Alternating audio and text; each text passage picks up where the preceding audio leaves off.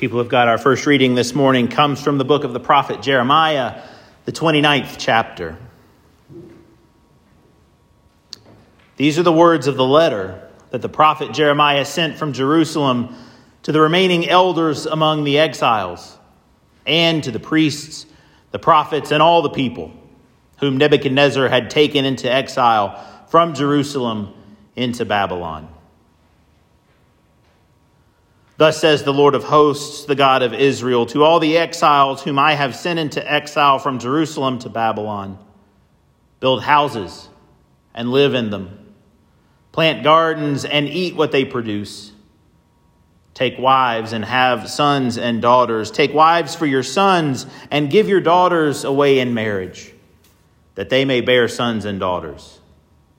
Multiply there and do not decrease.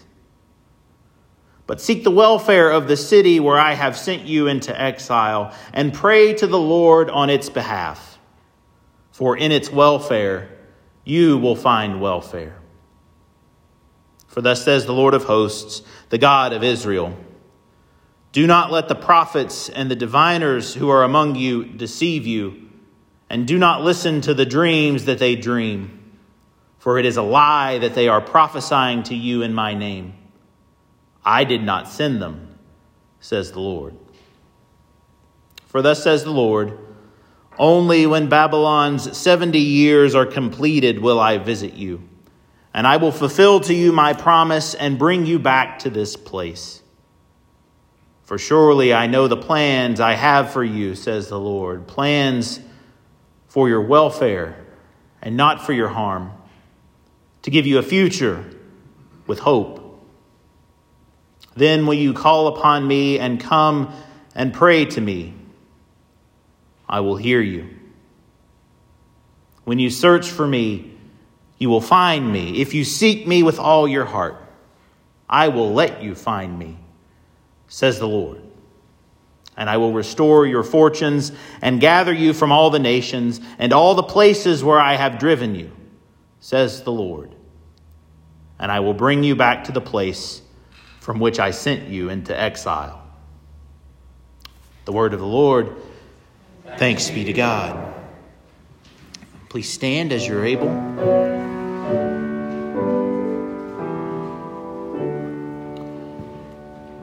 In the Holy Gospel this morning, according to St. John, the 14th chapter, glory to you, O Lord. Jesus said to his disciples as they gathered around the table of his Last Supper, peace I leave with you, my peace I give to you. I do not give to you as the world gives. Do not let your hearts be troubled, and do not let them be afraid. This is the gospel of our Lord. Praise to you, O Christ. Please be seated.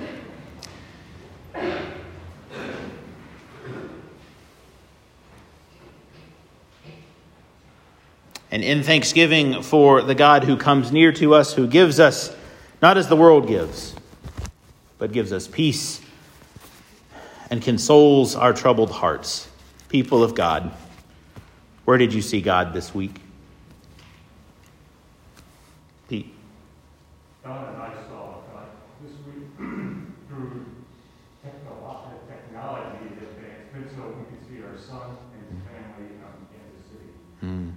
It's nice to have that ability, at least be able to see them there. Not the same, but we were glad. All the many ways that God gathers us back from the places God has sent us. Absolutely. We give thanks for that. Anyone else? Where have you seen God this week?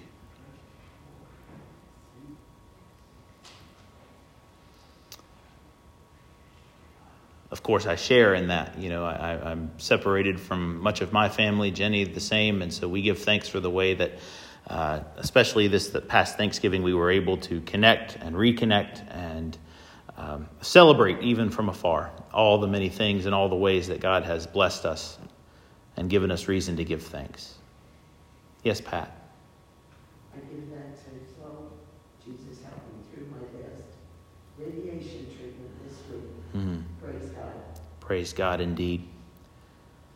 Praise God indeed. And we continue to pray for continued healing and presence and joy now as you continue to move through the next steps of your life. Thanks be to God.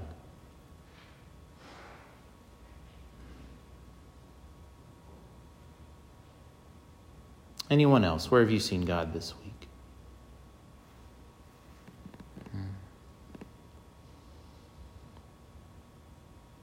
Well, in thanksgiving for these and all the ways that God comes near to us, people of God, will you pray with me?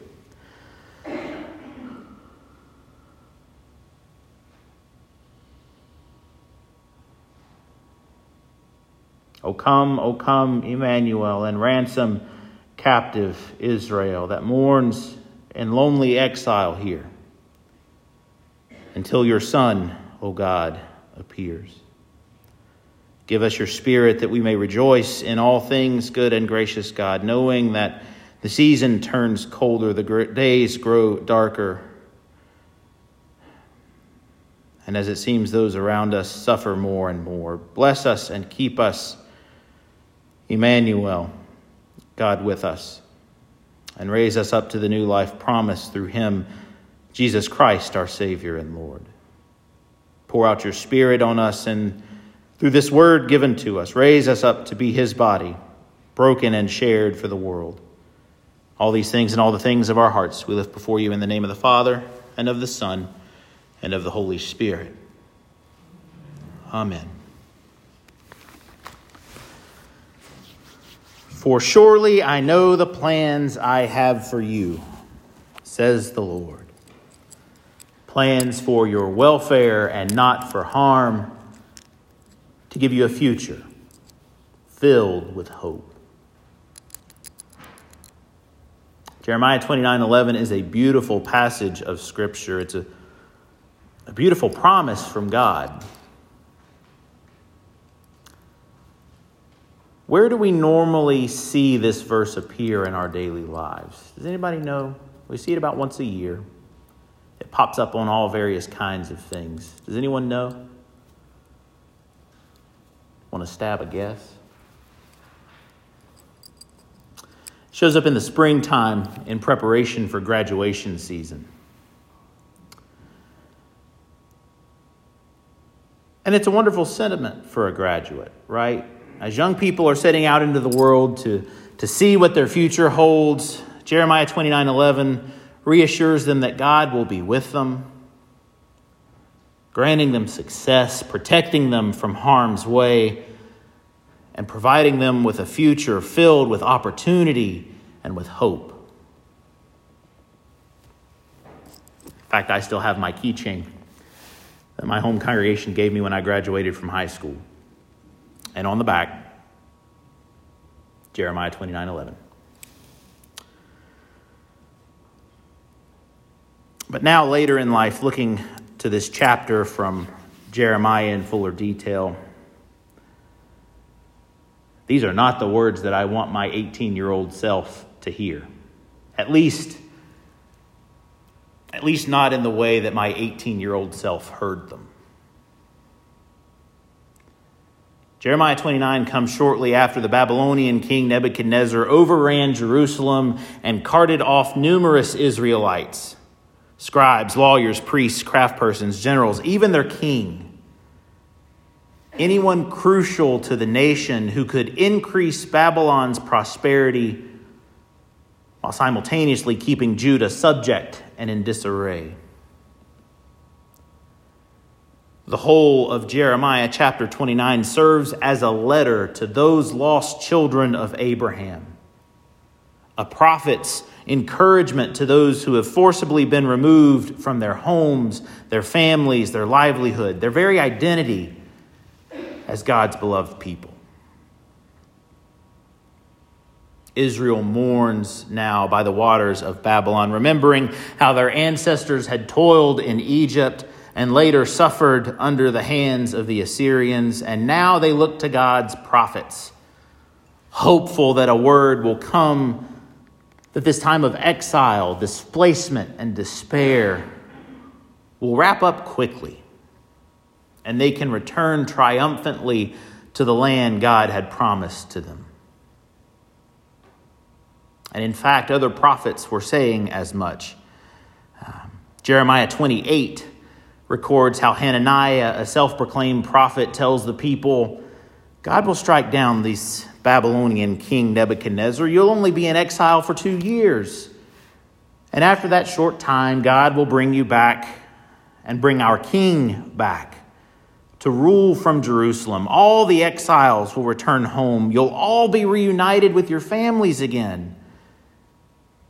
And this will have been a minor inconvenience for all of us as God breaks the yoke of Babylon the Great. Hananiah encourages the people to rise up against their captors, to stir up dissension, and to fight their way back home. As Hananiah proclaims, God wills it. But here Jeremiah offers a different, contradictory message, shedding insight into what God truly desires for God's people. You are strangers in a strange land. You are separated from your families, your support systems, and all of the comforts generations past have taken for granted. Your days will be hard, and you will live as exiles to be buried among the people who stripped you away from the land of God's promises. Some of you may never return home to life the way it once was. Get used to it.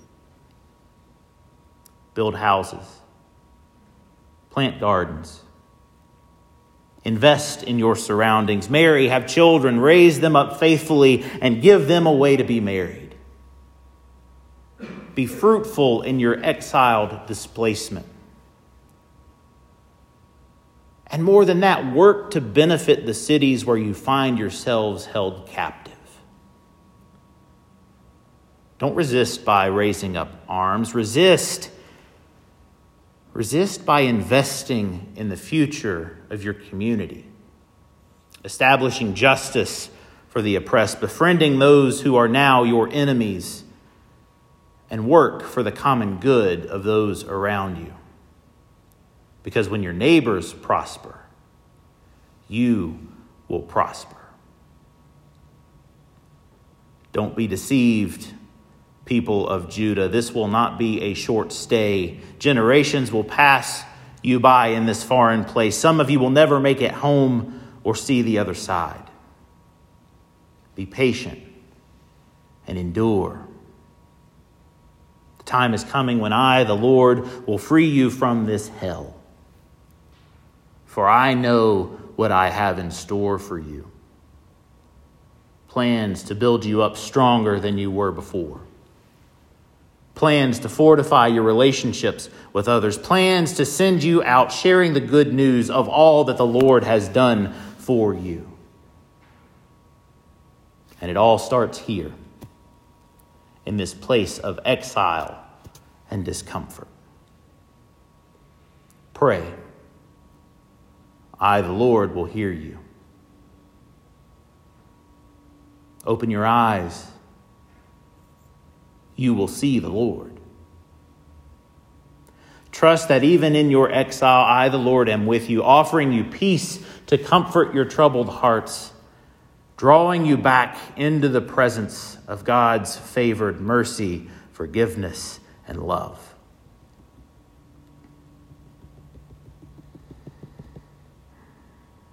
I don't know which is better. Because the hope that Hananiah had offered the people was illusory. It's what the people wanted to hear, but not what God was telling them. And so in this light, Jeremiah 29:11 doesn't have the pomp and circumstance that we're accustomed to. Nor is it easy for those in our place to hear. Because Jeremiah 29:11 is not intended for a singular person's rallying cry that everything in front of you will be perfect and blameless. It is not a keychain promise. It is, however, intended for an entire people who have lost all hope that their future will amount to anything, for a people who are convinced that things can only get worse from here. God's promises, your exile will be long and you must be patient, but don't lose hope in your waiting. Be patient, but be active. Live, take spouses, have children, build houses, plant gardens, raise, nurture, grow, love, give, celebrate all that God will do for you in this place. Care for the gifts that God has entrusted to you. Multiply in your exile. Do not decrease. Because it's not just about increasing the size of Israel. It's about refusing to wither in the face of uncertainty and adversity. Don't let the circumstances of your suffering keep you from glorifying God. Endure in every sense of the word. Endure your oppressors by refusing to succumb to hopelessness and despair. Endure by thriving. Endure by praying. Endure by trusting in the God who refuses to stay hidden from us and promises that you will receive the realized hope of homecoming.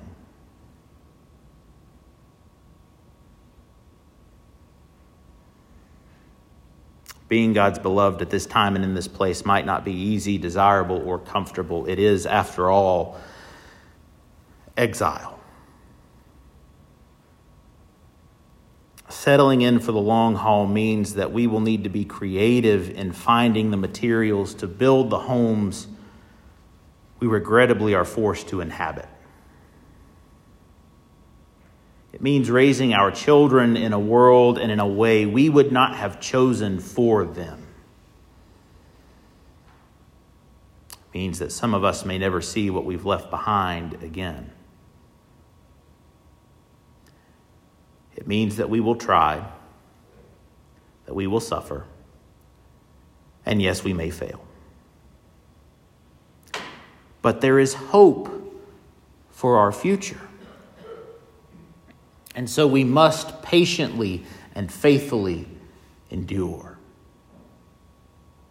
We may be in exile, but we are not alone.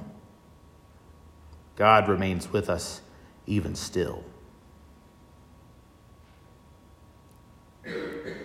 The church across this land is in its own exile, and it has been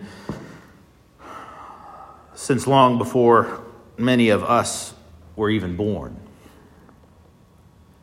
And in many ways, we, God's people, are the first generation of exiles raised in a foreign, oppressive land, a land that does not celebrate the mercy and the forgiveness of God as the bedrock to the fabric of our society.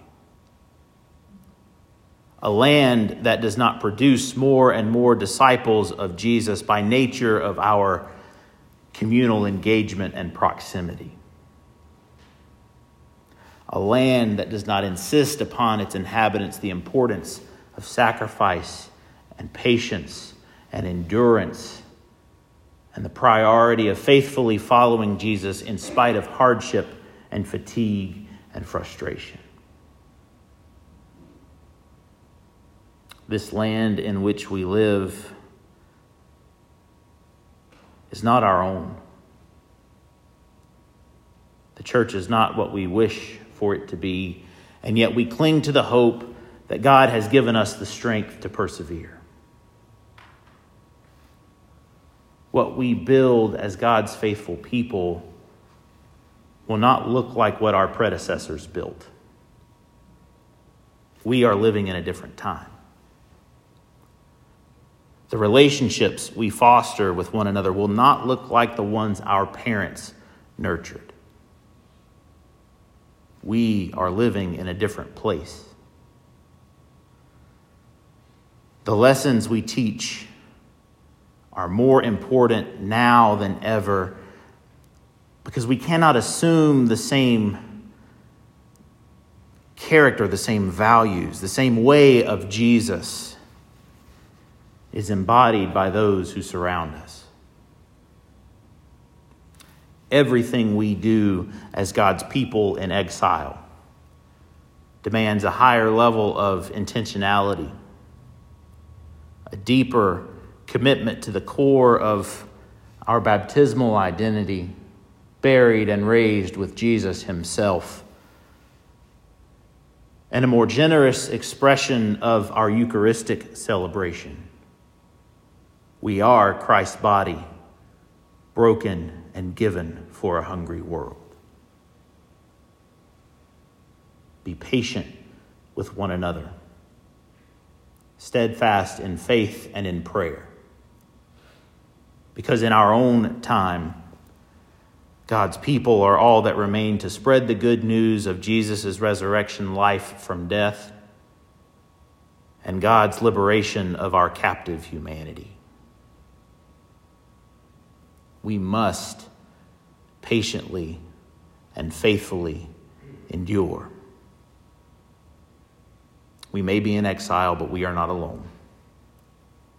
God remains with us even still. God has given us the promise that life will trample down death and all of its power. God has given us the Spirit to lead, to guide, and to protect us as we witness to the kingdom God has built from out of the shadow of Jesus' cross and empty tomb. And so this is the plan God has for us, the future God has in store for us.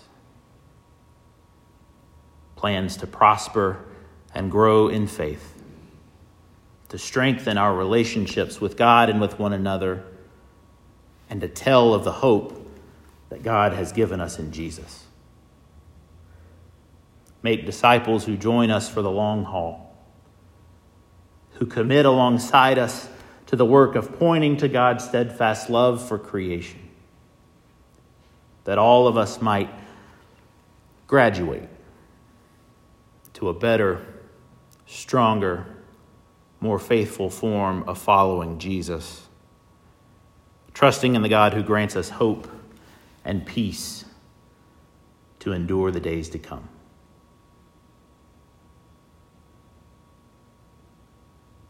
Amen.